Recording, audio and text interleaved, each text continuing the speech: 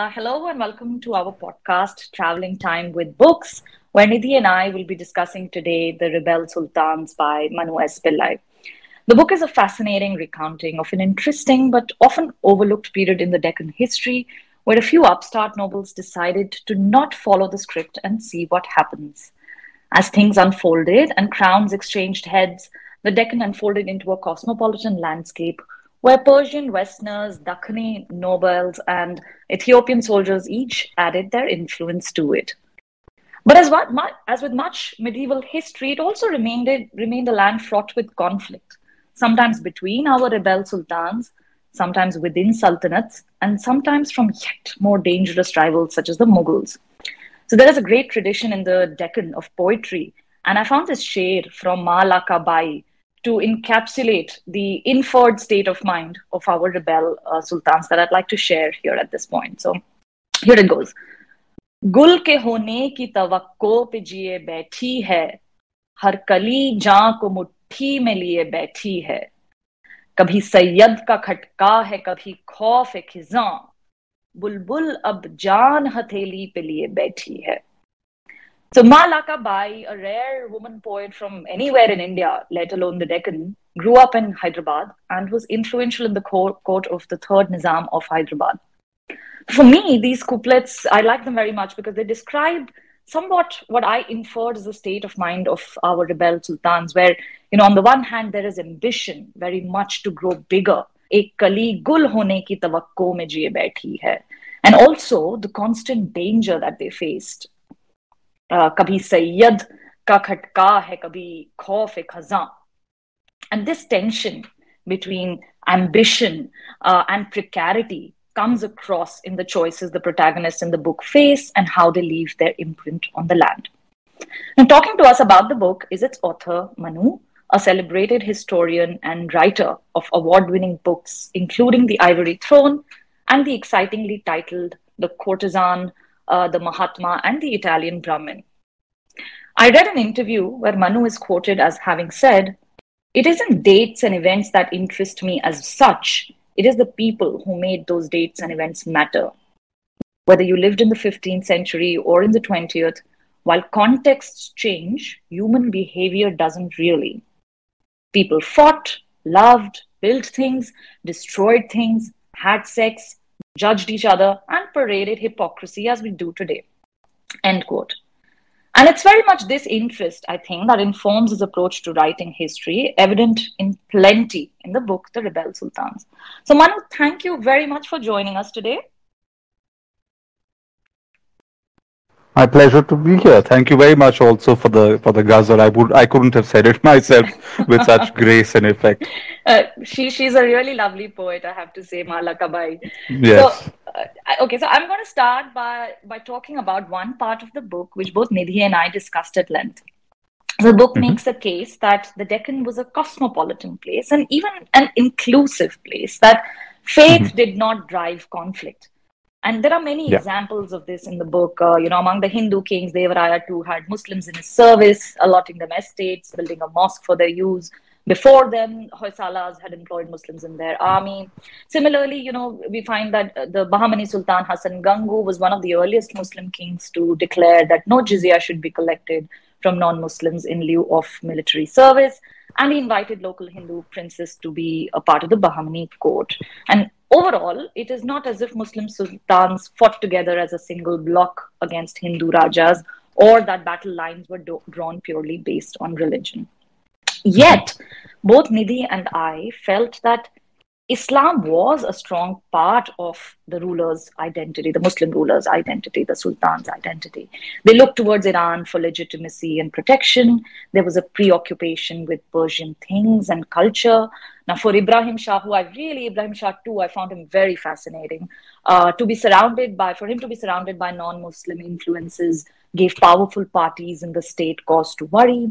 Firoz Shah, again, very interesting character, I thought, really seeking, seeking immigrants and for foreign influence. He would send ships to bring back foreigners, but foreigners largely of Islamic faith, of his own faith. And you say in the book, on the one hand, it sheltered the monarch, surrounding him with Muslims he could trust. On the other hand, the influx of young men from Islamic networks also helped design the cultural identity of a royal line of recent vintage, which is in contrast to Deccan's past rulers. Now, based on this and other examples, I certainly took away the impression that even if religion did not drive conflict, it was an important part of the ruler's identity in terms of influence and imprint. And I have two questions attached to this observation that I'd like to understand in more detail. So, one, if religion did not play a part in defining who was an enemy and who was an ally, how did religion manifest itself in the everyday lives of the rulers and their decision making? What was indeed the implication of being a Muslim ruler on the land that they ruled?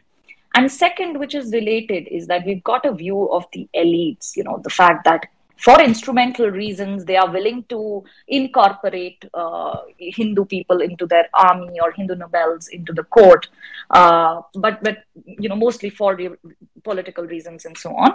But we're also very curious about the population of the Deccan at that time. Who were the people? How did they carry these religious identities and feel about importing some of these cultural practices from Persia? So, very long question, and I will stop here and let you get on with it. So I think, as I say, I think somewhere in the book, perhaps at the beginning of the Vijayanagara chapter, I do mention that there was certainly an awareness of, let's say, an us and them. It wasn't as though religion was absent. There was an awareness that there were certain religious differences.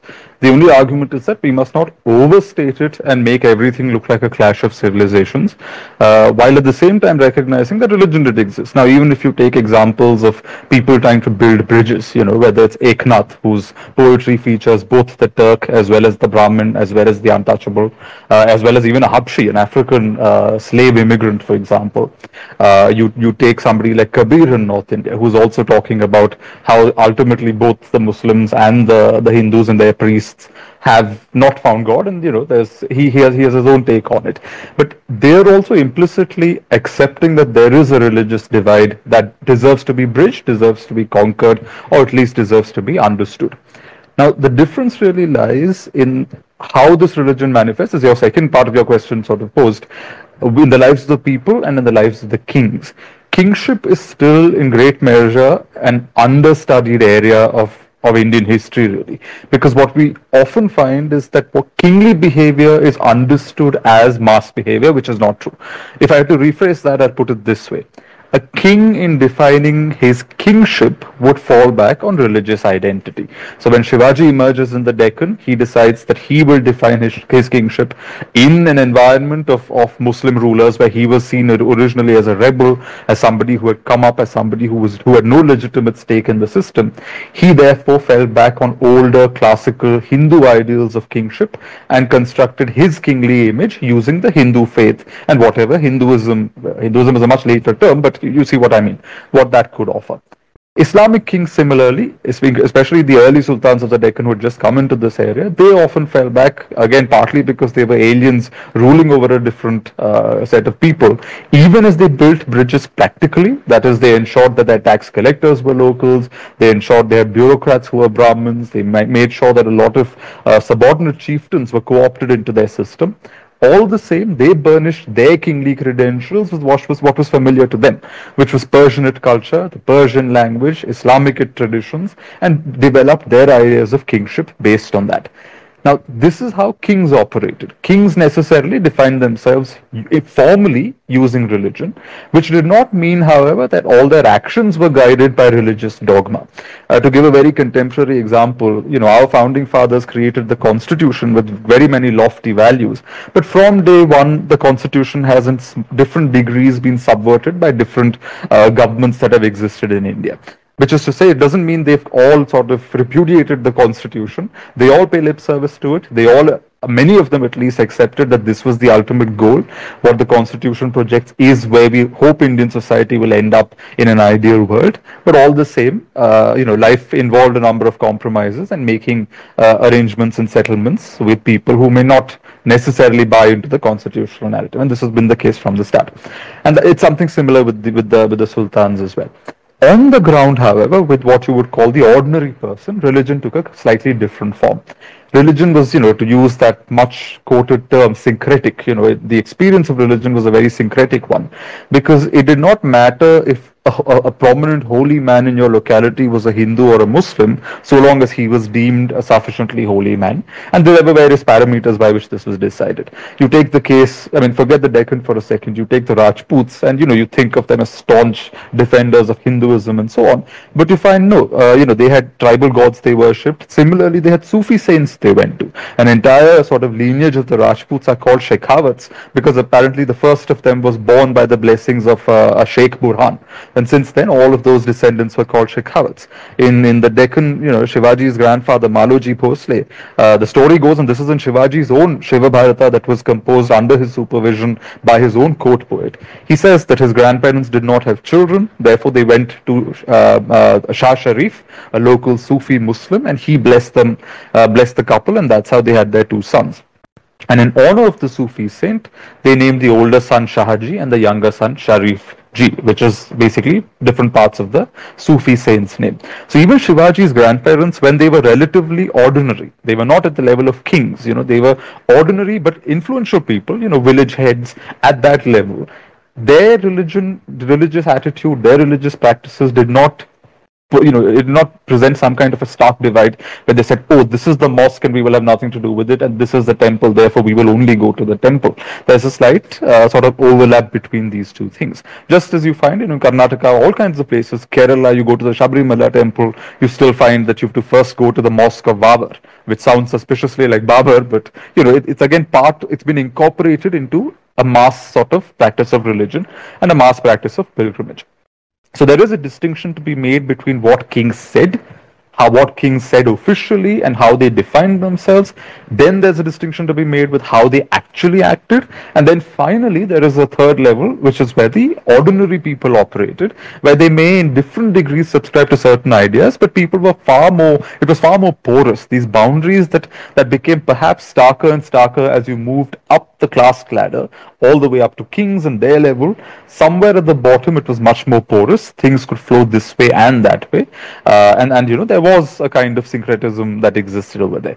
Again, this is not to say that people were unaware of religious difference, but it should not be overstated to suggest that everything was defined purely and everything was motivated purely by that religious difference.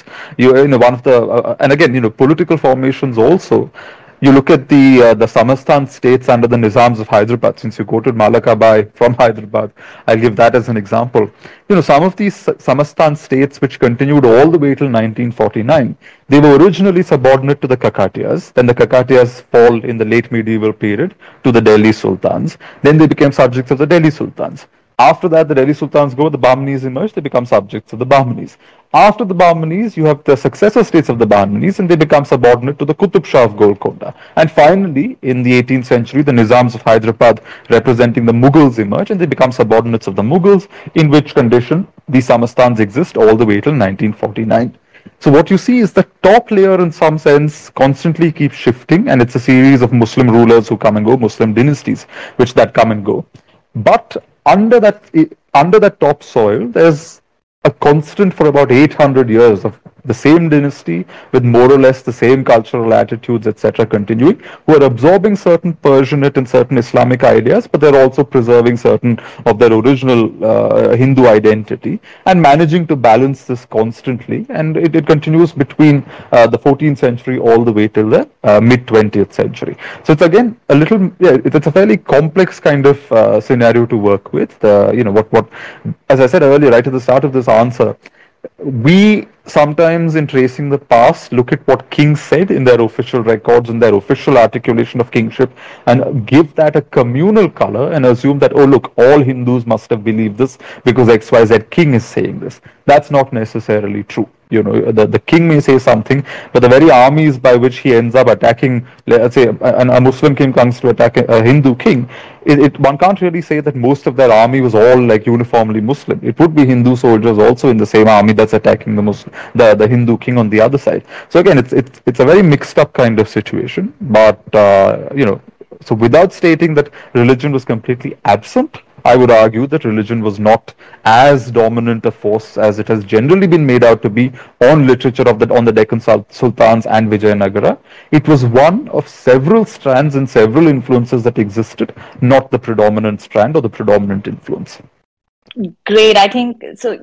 Thanks a lot for that. It made a lot of things simpler for me. So, in the language that I typically use as part of my research, I think your null hypothesis became clear to me, which I initially thought you're trying to sort of, your null hypothesis is that there is no problems between religions. But in fact, your null hypothesis that you're refuting is that there is perhaps too much religious difference. And you're saying, no, that is not the case. We shouldn't ascribe Correct. too much to Yeah. it. So that helps. And indeed, in fact, your point about we tend to take the statements of the kings as the attitude of the subjects, and that's not true, is in that exactly why I wanted to understand what it is that the population felt about it and behaved like. And I hear you say that, in fact, it was even more porous at the level of the population. Do we know anything, Manu, about what was the demographic like? I tried to research a little bit on this, but I couldn't find very easily. Like, do we know the composition? How many Hindus, what percentage rather, Hindus versus Muslims? Not in the format of anything like a modern census, but I think what we do know is that typically a lot of the Hindu influence lay in rural areas. It lay in those sort of dispersed parts of the empire. Muslim power was more visible in the urban nodes because ultimately the Islamic rulers who were ruling over these sultanates, they were a minority in the population. And they therefore occupied the important urban centers, the big cities, the big capitals. But as their power sort of fanned out into the hinterland, it grew weaker and they required Hindu allies. And this is the case, even with the Mughals in the north, for example. Of course, theirs was a much bigger empire, a vaster kind of landscape. So obviously the numbers are slightly different there. But again, you find that Muslim power is concentrated often in certain areas, whereas Hindu influence comes out into the hinterland. Because these are times when there isn't that kind of state capacity. No empire, no kingdom, and even the Mughals at their peak did not have what we would today call a modern bureaucracy.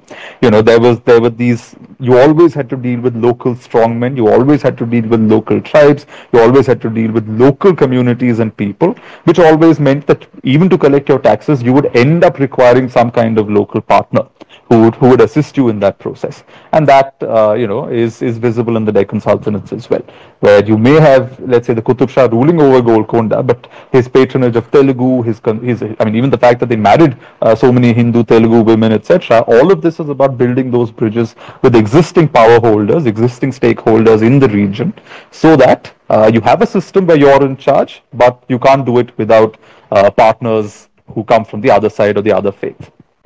Got it. And that makes sense, that kind of distribution of Hindus perhaps, being more populated in rural areas and also why those alliances would be necessary. That makes sense.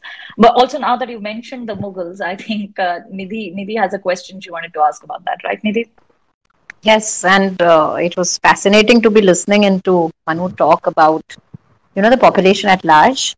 And while I do have another question, but I'm hoping to gun for another, like a general impression that we as readers of books and including history books have, is that it's always about, like we spoke about it, like you're saying that we're talking about the kings and the sultans and the more powerful people. But if we know that misrepresents the overall population, then why is it that in our books we do not find enough material, enough information about, say, the 80% of the population which lived in that time, so that this confusion in itself, can escape our minds? Would you? Yeah, there's a little bit of, to begin with, one problem is that, the sources of information naturally they sort of dwindle when you go further down into the large mass of people. This is a time where kings are constantly sort of commissioning poetry about them. They're commissioning works of art. They're commissioning buildings and monuments. Kings have an interest in leaving a record behind. Whereas a large number of the masses are not actively leaving individual records of what is happening. Of course, there are exceptions, but for most part, what we can see is ripples, what we can see is trends, what we can see, say, for instance, around a temple, for example, in its history, you can construct what the life of the community may have been.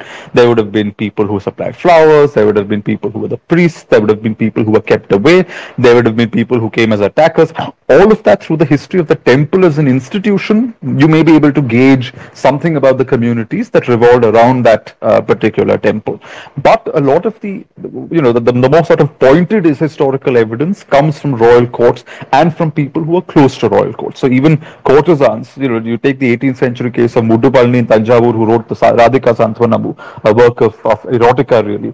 She was again associated with the Tanjavur court. I'm sure a lot of other Devdasis were poets and so on, but not all of them are known by name. In fact, there's a very interesting and provocative article about how the famous Kshetraya and a lot of the padams ascribed to Kshetraya in South India may actually have been the work of a lot of Devdasis who've remained nameless, and all of that work has got lumped under Kshetraya's name. It's a fascinating thing because this is essentially again what you see when you talk about the masses, right? That you know patterns, but you don't necessarily always know individual stories. There are rare exceptions. There are stories of merchants because you say XYZ merchant patronized a particular poet who then paid homage to the merchant in something he wrote, and therefore you know about the poet's existence or the merchant's existence. Sorry. So there are a few exceptions, but for most part, a lot of the material is political. A lot of the material is kingly.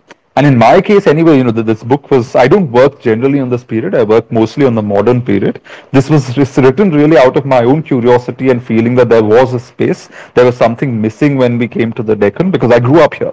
I grew up in Maharashtra, and here in our textbooks, we read a lot about Shivaji and the Mughals. There'd be these cameo appearances by these Deccan Sultans. And I always found myself looking for books about them, but there was nothing available. Yeah. There were these, bits and pieces and fragments. And then, of course, there's some academic work on specific characters or specific periods, but nothing that sort of put together a political history prior to the rise of Shivaji. So I thought, I would try and fill that gap. So this was written very consciously as a kind of political history rather than an overarching, all-inclusive kind of history of the Deccan, which I don't think I'm equipped to do because, there's firstly the languages that are requisite. I can do Marathi, but I can't do Telugu and Kannada and pick up, let's say, the oral accounts that exist of the people from that time. Similarly, the original Persian sources, I relied on translations. But again, I don't work generally on the period, so it's not within my capacity to invest that kind of energy. So I thought I would do what I could do, which is a simple, short political history of the period, which was as much about me filling a kind of craving in my heart as about putting a book out for other people to also discover the Deccan. No, I'm glad that you did, and so many of us are discovering it thanks to your book. But yeah, I think that kind of, as you evolve as a reader, you kind of realize that it's, the classic, that history until the lions, until the masses in this case, we end up, it's a challenge, it's a technical challenge, I understand. But as long as we are aware, and this conversation has been very helpful because like Kamini was saying, I must say, you do actually find more about the masses in the travel diaries of foreigners. So even, what's his name, Nikitin Afanasi, if I'm not pronouncing it wrong, the Russian traveler who came to the Deccan, he talks about poverty. He talks about the fact that these kingdoms are all very great. And by the way, this is something that was said about a lot of Indian kingdoms everywhere. That the cities were exceedingly rich. There was a lot of splendor. There were great buildings. There were poets, artists, courtesans. Great. Everything was like quite splendid about the cities.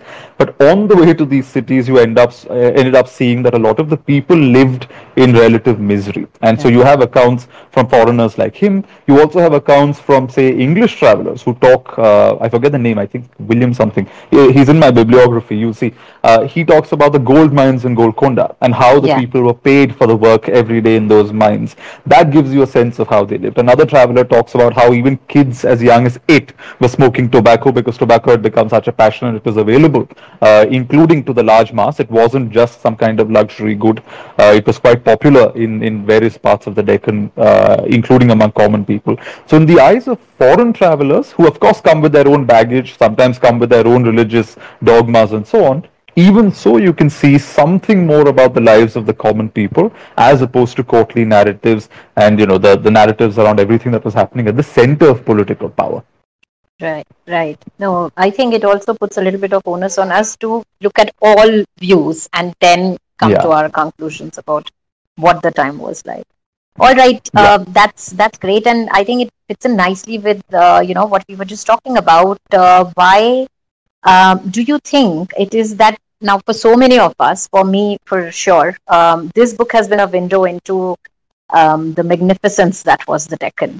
And I would think at some stage, all of us in our, say, late 30s, 40s, we are reading, we went to reasonable schools, we are decently read people. Why is it that the Deccan is something which is unfolding now to us, thanks to books like yours? What do you think would be a reason that it was never something that was probably a part of history that was marketed better? Let's say that why didn't it reach us before? Yeah.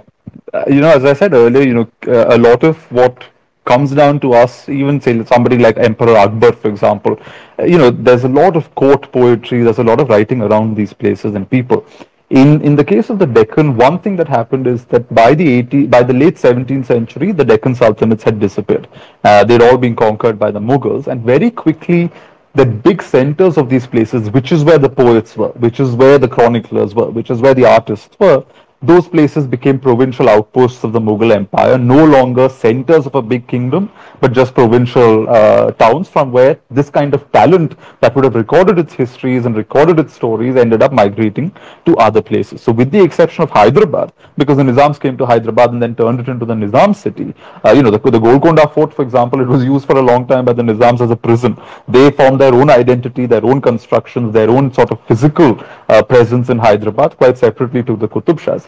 Because of that, Hyderabad history has sort of kept alive something. But even that, if you go and ask ordinary people there today, it's mostly fixated on the Nizams. People know the Qutub Shahi tombs, they know about the fort, but not very much about the Qutub Shahs beyond that. So if that's the case of Hyderabad, which survived with some degree of splendor and greatness into the modern period, you can imagine that Bijapur, Ahmednagar, which became firstly war zones while they were being conquered. The Ahmednagar Sultanate in particular took decades to conquer it, and it was sort of hacked at over different periods by the Mughals. They sort of the populations dwindled, the kind of talent there, all of that disappeared. So firstly, when there are no storytellers left to tell the story of a certain place, that slowly sort of disappears from general consciousness, I guess.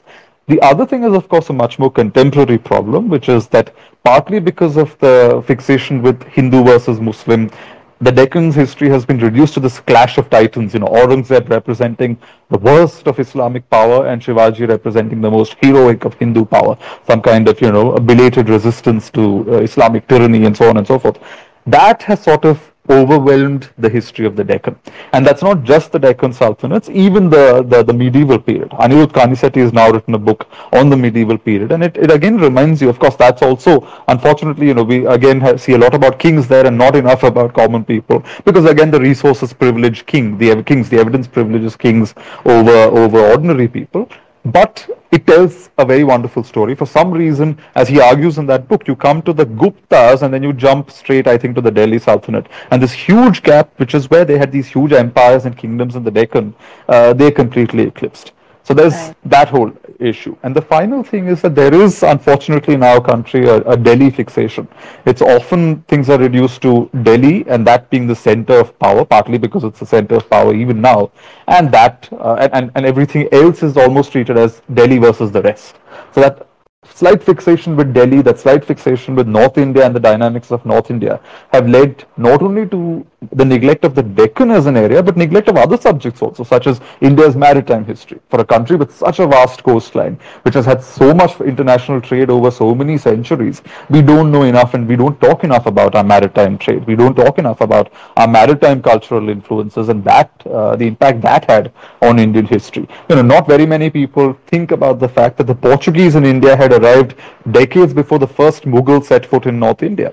We don't actually realize, consciously that chronology exists, and perhaps something about the colonial period actually begins with the arrival of the Portuguese, and which was several years before the arrival of the Mughals. So there's a lot of neglect in that sense towards as you come further south, and I think the Deccan's also been generally a casualty to that trend. Absolutely. I think in the previous podcast also, I remember us feeling very cheated by historians. Was it, or it's just the people who market history better? Because the other challenge which we usually face, and I thought that was beautifully addressed in your book, is where you're talking of so many different factors. So if you're talking of the South, if you're talking of Deccan, it's not just in isolation at a point of time, but what was happening up north, what was happening in the Sultanate, what was it, what were the interactions of all these variables, which probably I think is a much better way of talking of history.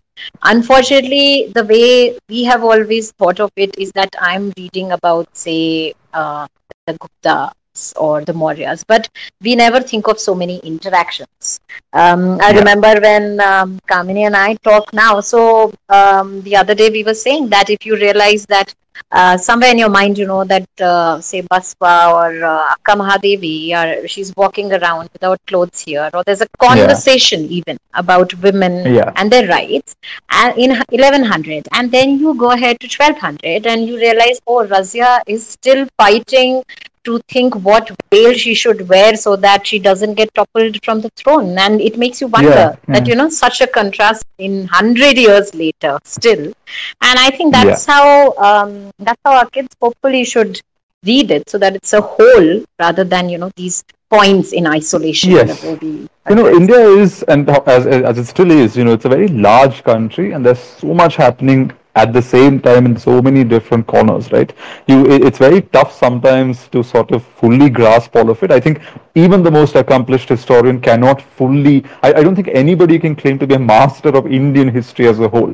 You can be a master of certain segments, and even within those segments, particular layers, particular periods, but sort of gaining some kind of comprehensive control over the Indian narrative is not an easy proposition, and I don't think it's humanly possible. Precisely for this reason that there are so many things happening, contrasting, contradictory things happening sometimes at the same time, and for some reason it looks as if nothing impacts the other. Of course, this takes us to Sudipta Kaviraj's famous argument about these circles within circles. How Indian society was always making space for new circles, but no circle. Very rarely did one circle dissolve into another. So difference was accepted, but very little sort of merging or homogenizing took place across different periods. The other thing is also geography. We don't give that enough due in the evolution of history in India and historical processes in India, which is that geography. If you take a place like Kerala, which is where my ancestors came from, you find that the most powerful kings derived their power and influence and wealth not from control over territory, but from control over ports, because trade and pepper was how they made their money.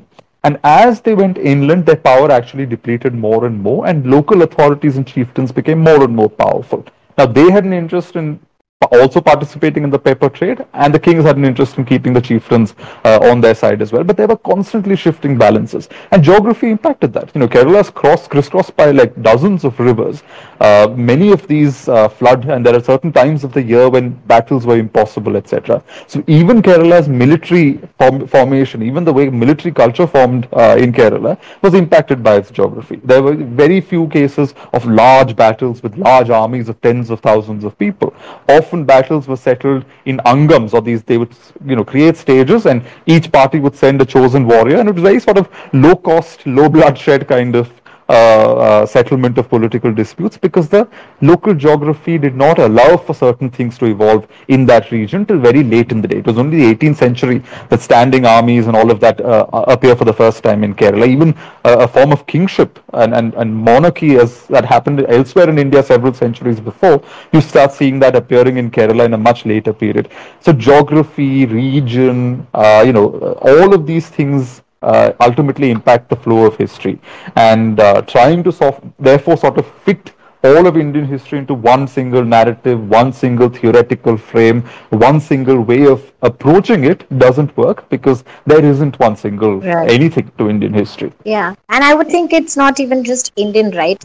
I mean, in reading this book, it left us wondering why this obsession with the Westerners constantly. The Sultanate that did, even the sultans down here, even they are always trying to, move for and get favors from the whole Western folks. They're Yeah. getting those people in. There's a certain aspiration to culture that should belong to that place, even for the Adil Shahs. So yeah, Yeah. I can imagine that cutting it out would be a big challenge, and say this is where I draw my boundary. Yeah. Um, In fact, even this whole obsession with Persianate culture, it has multiple layers and strands to it. On the one hand, it was political in that the Mughals, as they became powerful, started pressing on the sultans of the Deccan, saying you must recognize our suzerainty because we are the big power in India. So long as you sort of stay in check, stay in line, and recognize us as your superiors, maybe we'll let you survive. One way the Deccan Sultans managed to stay practically autonomous but also kept away Mughal pressure to recognize their supremacy was by paying court to the Persian emperor. Because look at them, the Persian emperor is sitting very far away. He's an ocean away. Yes, there are trade links. There's a lot of cultural contact with Persia, but there's a very small chance of the Persian emperor actually physically coming with an army and imposing his writ on the Deccan Sultans. So having the Persian emperor, the Shah of Iran, as a kind of nominal overlord allows them to stave off the Mughals and their pressure to accept Mughal supremacy. So it's a kind of balancing act where you manage to get the Shah of Iran nominally as your head to keep the Mughals at a distance. And of course, the Shah of Iran, it paid political dividends also. There's this one instance where the Mughals have a campaign in the Deccan and the Shah of Iran actually says, please allow these kingdoms to continue. I will come to a separate settlement in return with the Mughals about Afghanistan, so long as you leave the Deccan Sultans alone. And this again, now the question would be, why would the Shah of Iran do this? Very simple, because for him also, even though he did not have direct control over the Deccan Sultanates, in fact, his control was so weak that when he went to the Qutub Shah's, or rather sent an embassy to the Qutub Shah's court and asked for his daughter in marriage, the Qutub Shah could say no. Even so, the Persian Shah's kingly prestige, his imperial personality, and being able to flaunt that he had these 3-4 sultanates in the Deccan that were his vassal states, it was important to him, to his image, to his position, to kingly identity.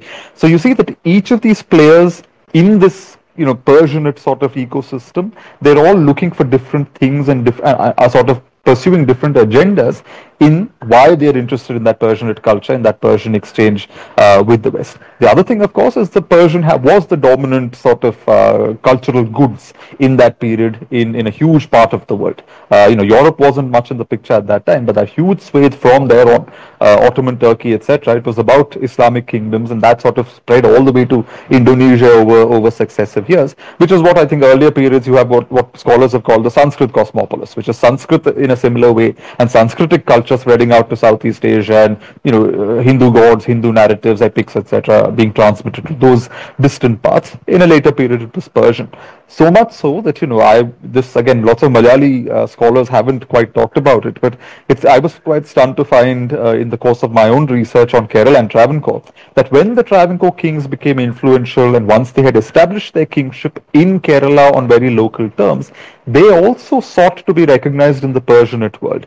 The Travancore king in the late 18th century actually got a rather defanged, powerless Shah Alam, the emperor, Mughal emperor sitting in Delhi, to send him a khilat, to send him a certification of his title, and to appoint him at Panch Hazari level of nobility in the Mughal Empire, because it was important for Travancore's legitimacy to have some form of recognition from the Mughal emperor, even though the Mughal emperor no longer had any political influence.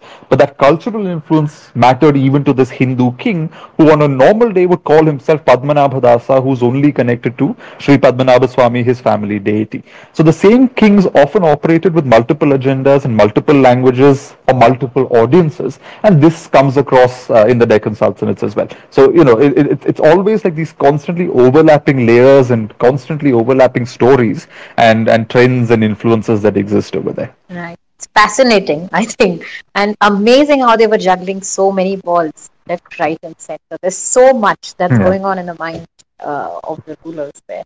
Kamini, we're talking about geography. I know you have a question around that, right? Yeah. I was like, wow, Manu, they totally preempted my question. Almost never happened in all the events I've done so far. No, but very interesting conversation here on the overlapping layers of influences and what goes into decision making and all the intersections. And you're right, of course, Manu, that it's probably impossible to get a handle on all of that for all over India. It's also probably not possible to communicate it, or it's perhaps too much of a burden even on the reader, perhaps, to present everything together and all the details. So there is some value in simplification in some areas, or scoping, or making those judgments about what you're going to talk about. But indeed, you talked about maritime history and India's large coastline, and I did have a question on geography. I mean, I'm curious to know how the geography of Deccan affected its history. The land of the Bahmanis, and then following them, the five breakaway kingdoms of Bidar, Berar, Ahmadnagar, Bijapur, Golconda, they're sort of sandwiched on both sides. But even Yeah. if we consider the Deccan Peninsula more generally, it is flanked by mountain ranges, the western and eastern ghats along both coastlines. It is not connected by land to Central Asia and Persia, which I think you do talk a little bit about in the book, and the implication of that. But it also potentially has easier proximity through the sea to Southeast Asia, and Yeah. maybe even parts of Europe. Like you said, Europe was not very influential at that time, perhaps. The plateau itself is relatively more arid. It's difficult terrain to conquer in some ways, and that plays out in some of the battles you talk about as well. And so, more Yeah. generally, I was curious, how might the features of its geography have influenced the rulers of this region and created a distinctive culture, or distinctive landscape for it? I think this goes back to that earlier question on why they were importing so many Persians, right? Because they were often importing architects, technicians, artillerymen, or what they saw as talents, practical talents sometimes, that were missing in the Deccan as well, because they wanted a certain kind of architecture, a certain kind of culture to evolve there. So that was one thing. But geography, it also reminds me of this other anecdote. I think right towards the end of the book, I have this quote. It's I think a Mughal, source, where the writer says that, oh, these Marathas are rather, they've become very hard and firm because they come from this geography where it's rather dry and unfertile and so on, and they eat lots of spicy food, and therefore they've become these very hard, sturdy kind of warriors, which is a commentary on the place, which is a commentary on how the landscape of the region, the dryness of the region, it ultimately affects the evolution of local culture there and results in certain martial qualities or not, and so on and so forth. So different areas of the Deccan, again, within the Deccan, there are certain areas which are more fertile. The Raichur Doab, for example, for a long time, that, a lot of these kingdoms kept fighting over Raichur. Earlier, it was the Bahmani Sultanate versus Vijayanagara, and later it was Bijapur and its neighbors constantly trying to gain control over it because it was a highly fertile part in the Deccan, one of those rare areas which was very attractive, therefore, for different rulers. There is also a distinction between the upland Deccan and the lowland Deccan. So the northern part is slightly different in terms of its agrarian patterns, and the southern part is again slightly different. This also ends up leading to different kind of cultural influences over there. In people's food habits, in the way the political landscape emerges, where your forts can be constructed, where you can't, what kind of military strategies emerge over there. Guerrilla warfare, for which Shivaji is rightly famous, was not, however, something he pioneered. It existed in the Deccan from an earlier period. It was part of the local landscape. So when large armies from the north with their heavy trains ended up entering the Deccan, using these hills, using the rugged landscape, much smaller troops were able to inflict humiliating defeats on them, simply because they were masters of the landscape, and they knew exactly how to use that to their advantage, which with foreigners, in the sense of Mughals or whoever coming from the north, coming from a slightly different kind of geography, coming from more fertile plains of the Gangetic belt, etc., was slightly unused to this kind of geography and this kind of fighting pattern that emerged in that geography. I think there's something, again, I wouldn't venture to give too much of an opinion on it, but even in the kind of material that's used in construction, all of that, there's an influence of the local architecture, of the local resources that are available to people. Where the cities and towns are planned, where the water is available, all of this ultimately ends up affecting not just the placement of cities, but the local culture that evolves there, the way and the attitudes of the people there, and so on and so forth. So yes, I think geography played a big role, not only in shaping up local culture and the identity and flavors of some of these local kingdoms, but also how they behaved vis-a-vis other kingdoms. And access to the sea, yes, I think that was a very important thing. You find that even the Bahmanis, they captured Goa relatively late in the day. Somewhere in the, if I'm not mistaken, in Mahmud Gawan's time is when they managed to take hold of the Deccan, which was in the 1470s, if I'm not mistaken. Around then is when they took hold of Goa, because considering that you have this huge northern barrier where you can't use the land routes very easily, the only way you can access Persian horses, and horses were a big important thing for technology at that time. If you had a strong cavalry, you could cut through an infantry force that was 3 or 4 times the size of your cavalry force, simply because you had horses and you were swifter, and it gave you certain advantages. So finding access and outlets to that kind of trade, finding outlets to horses and weaponry and so on, was important as well. So this port-to-port expansion from the western coast of India to the eastern coast of India of the Bahmanis was not just political aggrandizement, not just some kind of, oh, we must have more territory under control, but also the fact that the more ports and the more sea routes you have under your control, the more trade you have, the richer you get, the more cultural influences you can import consciously and, let's say, subconsciously into your realm, and your defense technologies are also better. So there is, for that reason, this great appetite for the ports in the Deccan Sultans as well. Yeah, that makes sense. And I was actually quite fascinated by this thing. You talk about Firoz Shah used to send out ships for Persian soldiers and horses and so on. And I was wondering, I mean, so you're right, and it's very interesting to hear about the spices, of course, which I think are often associated with certain geographical aspects with dryness and so on. But also, you're right about architecture. I remember reading that there is lava rock in many parts of the Deccan, which lends itself to more easier cutting, and therefore there are more temples and so on in the Deccan. But another thing I read about the geography, related to geography, was because of that northern barrier, that it seems to have been more isolated in some ways, or insulated from influence of different types. And I'm wondering if that allowed for a more controlled intake of foreign influence. So on the one hand, Firoz Shah is sending ships to bring foreigners in, but then it allows him to control what type of foreign influence he wants, rather than through land anybody coming in and so on. Do you think there was some of that playing there at all? I think if you read Deccan history in conjunction with, say, what's happening in Ottoman Turkey and so on, you find that a lot of the sultanates of this period. In fact, I'm reading Mark David Baer's book on the Ottoman Empire at the moment, and it's fascinating how kings of this period tended very actively to attract certain types, to attract certain kinds of talents, and it could be anything from the kind of women you attract into your, I'm sorry, you not attract, but the women you bring or enslave and bring into your harem, to the kind of military troops you have at your service. You're right, there was a very conscious image of what kind of people and manpower they wanted to bring in from foreign lands. So I don't think the Deccan was any exception to that. The other thing is, sometimes it helps to clarify points through parallels, right? So in the late 18th century, the Maharaja of Travancore asked the British that, look, I have my own army, but can you lend me a dozen officers to come and train the army? And at this point, of course, the British say that's not possible, and instead they have a subsidiary alliance or whatever that is formed, and soon after that Travancore goes under British supremacy.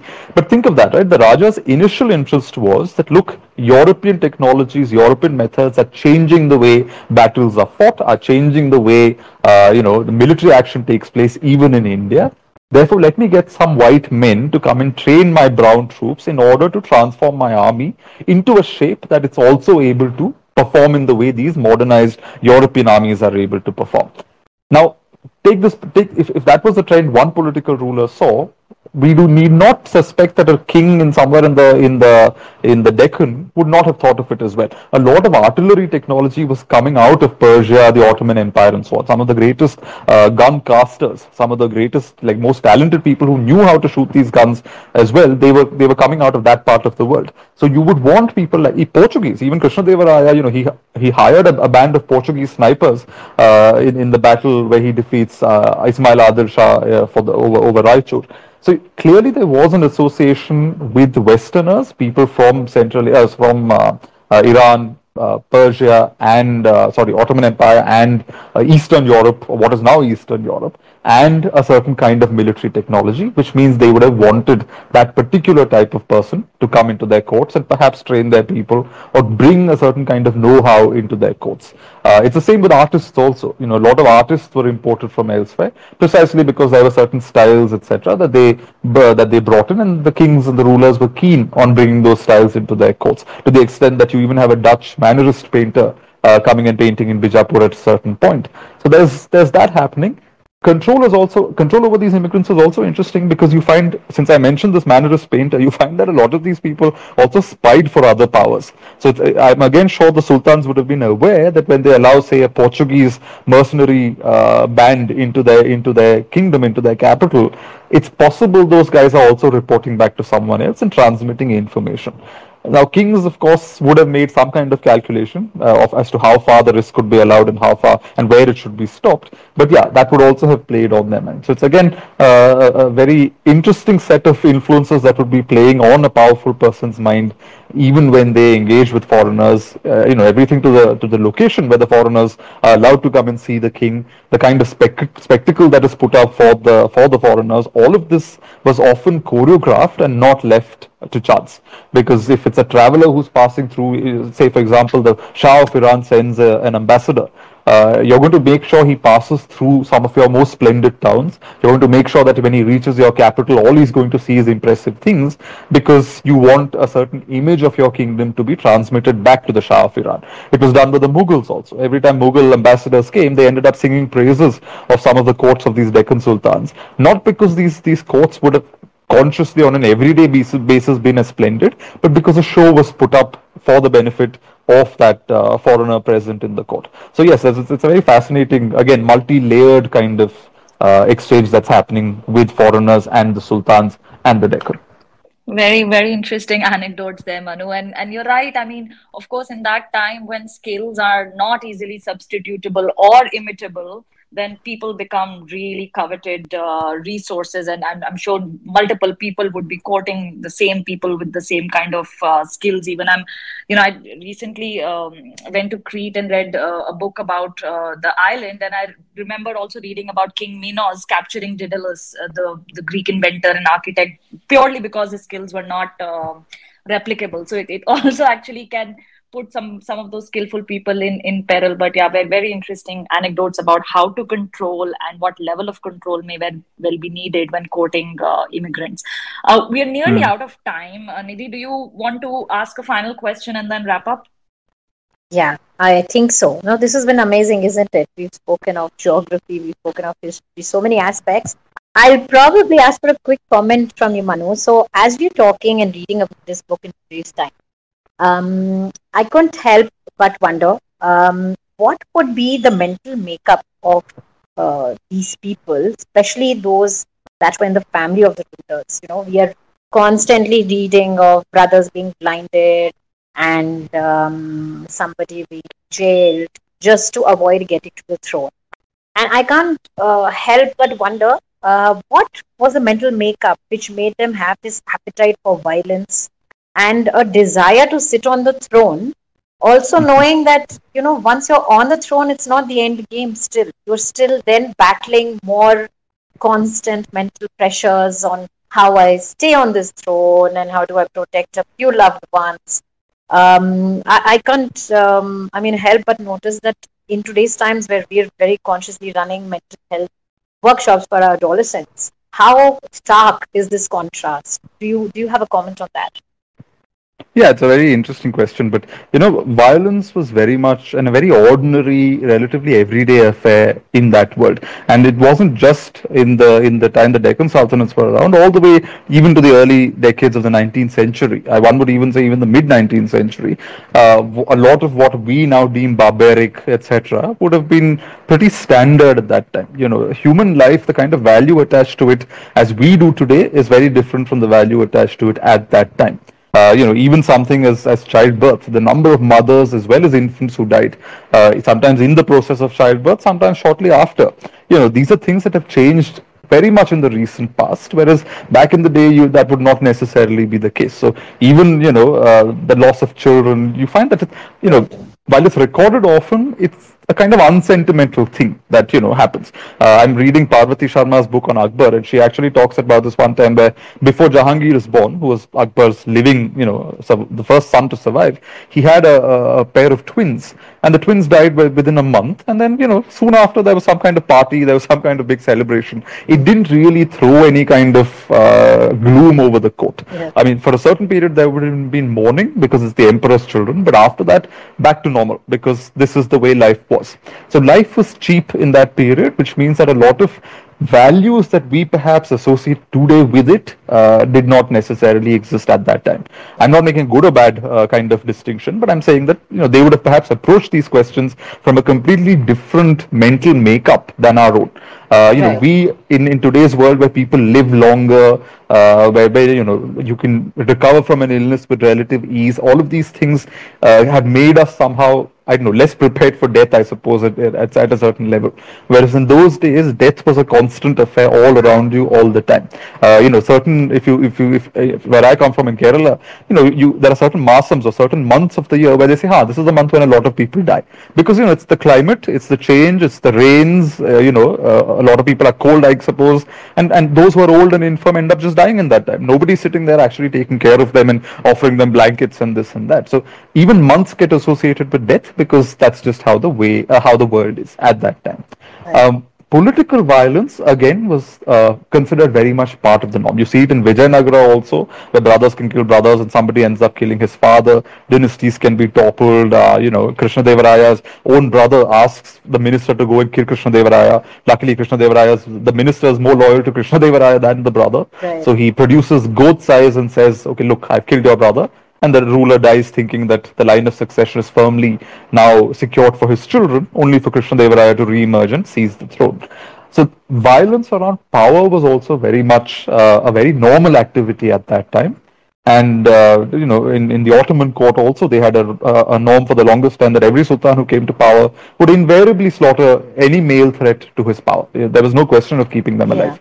Every time women, royal concubines of the Ottomans, when they had one son, the moment you had a male heir and the child was likely to survive and grow, the mother and the son were sent off from the court. The mother had no business producing another son with the sultan. She was sent off to the provinces, and there she would raise her son, and then the sultan would have his next son with another lady. There was even something like that. The idea of a family is somehow more is in a sense dealt with in a slightly more clinical way, because you're not just raising your children, you're raising future sovereigns, you're raising future princes, and therefore even if there are 5 children and they're all your children, survival of the fittest, I suppose, politically speaking, because so much is connected to the king. If the king is not the strongest, if the king is not the fittest, then the kingdom itself is in peril. As you yourself in the question hinted, even after you come into power, power is a very fickle substance. It can leave your hands very quickly.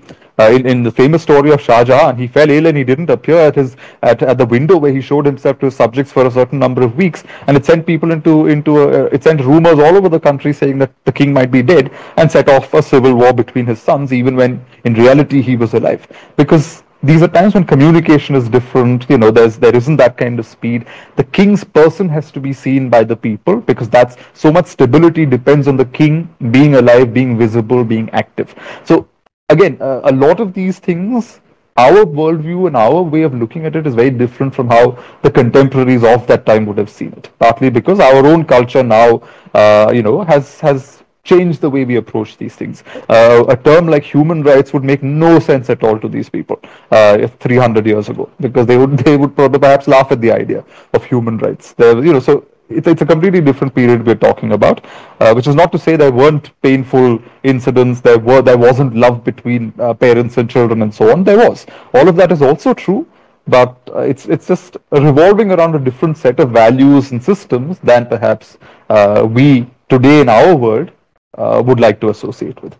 Yeah, absolutely. I don't think there was also anything around self-actualization. Like we were saying, why don't some of the brothers just say, okay, we don't want to sit on the throne. We rally behind you. Go ahead and sit. Don't blind us anymore.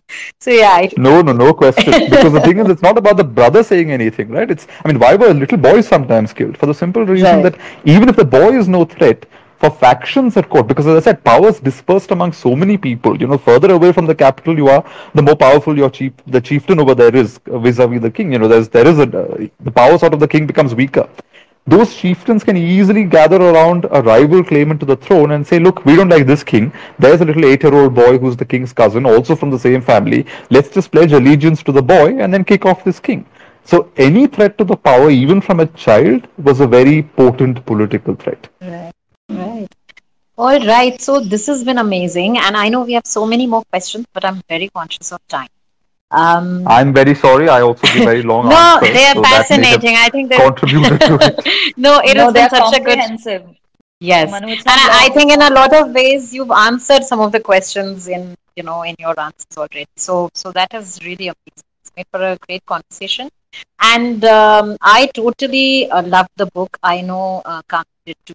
And while we learned so much, for me, at the heart of hearts, I was rooting for the Rebel Sultans to somehow win a fight that we already knew is a lost fight. And Yeah. with all of this history, I think so. Kamini opens with some more poetry. I would love to close with one because all of the history comes out beautifully when you dabble in a poetry. So, for the rebel sultans who fought a battle which, for most part, they knew they can never overcome the might of the Mughals. Here's something by Faiz. जिस थज से कोई मख्तर में गया वो शाम सलामत रहती है ये जान तो आनी जानी है इस जान की कोई बात नहीं. I'm reminded of that in so many places. It basically means the pomp and show and the style with which you meet your end is what lingers on forever. And your Ah. own life doesn't matter. Lives come and go. There's no big deal about it. But how you come to your end with glory or with power or with style is what lingers on. And I really felt that is what stayed on for me for the rebel sultans, whether it was the Qutub Shah telling the soldier not to shoot at Aurangzeb because the prince deserves a certain treatment and a certain threat, or all Mhm. through, in fact. So, Yeah. thank you so much, Manu, for writing this book. I think it's been a Thank you. Thank you for reading and thank you for the very wise questions. all Thank you, right. Manu.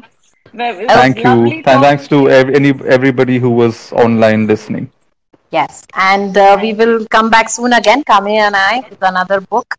Until then, I'm going to shortly share the link of this podcast. It should soon be up on Audible. Hoping to. Great. Thank you. Bye. Thanks. Likewise. Thanks. Bye.